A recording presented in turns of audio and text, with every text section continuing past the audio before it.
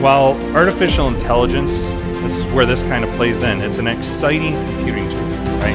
It's something that I have to learn and study in my profession, right? I'm a technologist by trade, cloud technology. Artificial intelligence is consuming cloud technology. And I have to learn and know how to use it and implement it ethically and well. But one reoccurring conversation that keeps coming up in all the things that I'm learning, listening, reading, is how we deal with a man-made intelligence. Something that is now a new entity. How do we handle this entity ethically and philosophically in today's world? Right? Because man has essentially become the creator of a new life. Right? These people think that they have created life because you have a computer now that can think on its own. It can learn on its own. We have become the god of an electronic device. We have taught it to think like we think, to respond like we respond, to create like we create, write blogs, write videos, pictures, right? 90% of the pictures today are artificial intelligence. I put in a prompt, it spit out a picture, right? These are things that we would normally do. We would normally create up. Right? In the image of us, we have created artificial intelligence.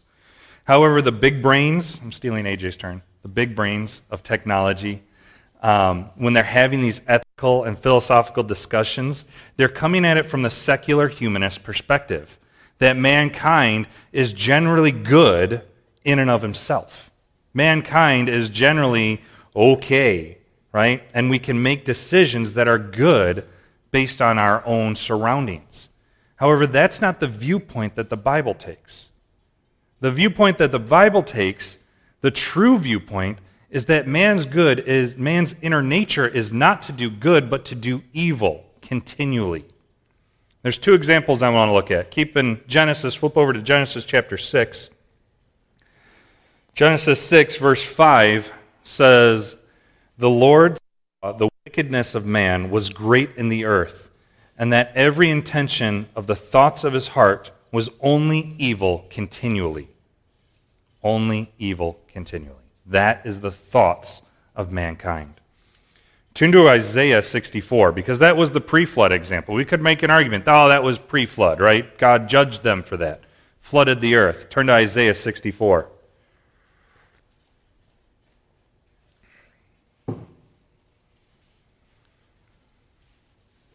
Isaiah 64, looking at verse 6, says, "We have all become like one who is unclean. All our righteous deeds are like a polluted garment. We all fade like a leaf, and our iniquities, like the wind, take us away." Where the pre-flood world was always evil continually, the post-flood world, we see that even our righteous deeds are like a polluted garment. However, in mankind's attempt to avoid fading like a leaf, right? Because as Isaiah says, we all fade like a leaf. Mankind is trying to attempt to not fade like a leaf. We strive to create something that we can imprint ourselves on. The men of this world have created something that would enable them to put their likeness, their image, their voice, their thoughts into. And by some miraculous way, they think now that their minds can live forever in this artificial intelligence state while their body decays in the grave. They think that they will still live forever. Their consciousness will continue to go on. This advancement in technology reminds me of a comic. I like comics. I'll lighten it up a little bit. It reminds me of one comic book superhero story, Superman. You see, in the origins of Superman, you have this young alien boy who lands on Earth, gets adopted by the Kent family, assumes the name Clark Kent, and he grows up, and around his teenage years, his father, Jonathan Kent, dies in an accident that Superman could have prevented. Superman then goes in this deep state of turmoil, and he, finds this crystal from his spacecraft, and he tells his mom, "I'm going on this journey to find what this crystal means." And so he travels through the earth and he ends up in the Arctic. And as he lands in the Arctic, he finds out that he can use this crystal to create something called the Fortress of Solitude. And this is where Superman goes. And there's this little pillar, kind of like the podium, and he can put his crystal in. And when he puts his crystal in, ta-da, the artificial intelligence of his father appears. Right?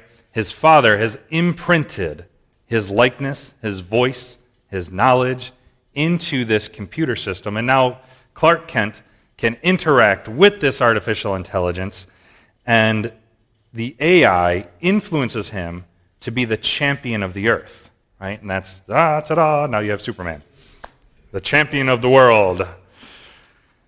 However, the leaders in philosophy and tech, when they speak about AI, they speak about it like we are training the champion of our earth.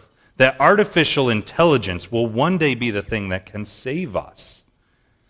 Right? We can build it in a way to mimic our consciousness, our thoughts, our actions, right? Our voices, our likeness. We can have images of us. Continue on, again, after our bodies have been in the grave. This is how the secular humanist thinks that he will live forever. He will imprint onto an artificial intelligence, and it will be his way forward. They forgot the power button. Every computer still has a power button. You can turn it off.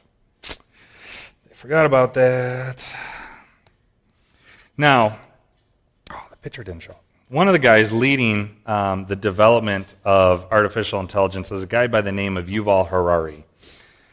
And if you're not familiar with Harari, he is one of the folks that's a part of the World Economic Forum. It's said that he is the second-hand man of Klaus Schwab, the leader of the World Economic Forum. And I recently listened to a podcast that had him on. I don't make it a point to listen to him because 99% of the time I disagree with the guy. Used to be 100. He actually said one thing that I agreed with, so I marked it down a little. But in this podcast, they were discussing the technical and philosophical implications of artificial intelligence. And what he said really speaks to artificial intelligence and the pride of mankind. He says this. He says, the funny thing is, when you look to the future, more and more entities will come out of intelligent design, not of some god above the clouds, but of our intelligent design, and the intelligent design of our clouds, of our computing clouds. They will design more and more entities, and this is what is happening with AI. Right, that comment right there. More and more, oh, there's this picture. More and more entities coming out of intelligent design, but out of our intelligent design, out of the intelligent design of our clouds, the things that we have built and made.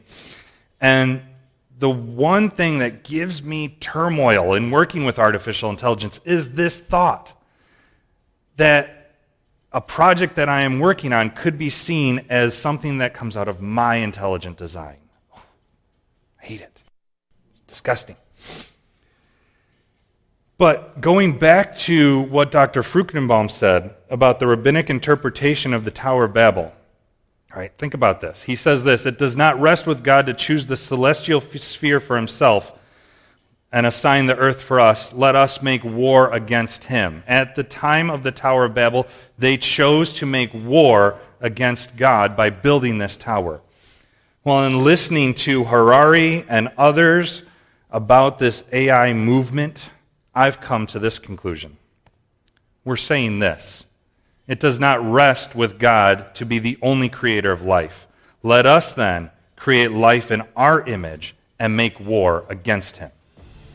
We're saying the same thing as they did at Babel. Only instead of building a tower to the skies, we're building a tower that can fit in our pocket.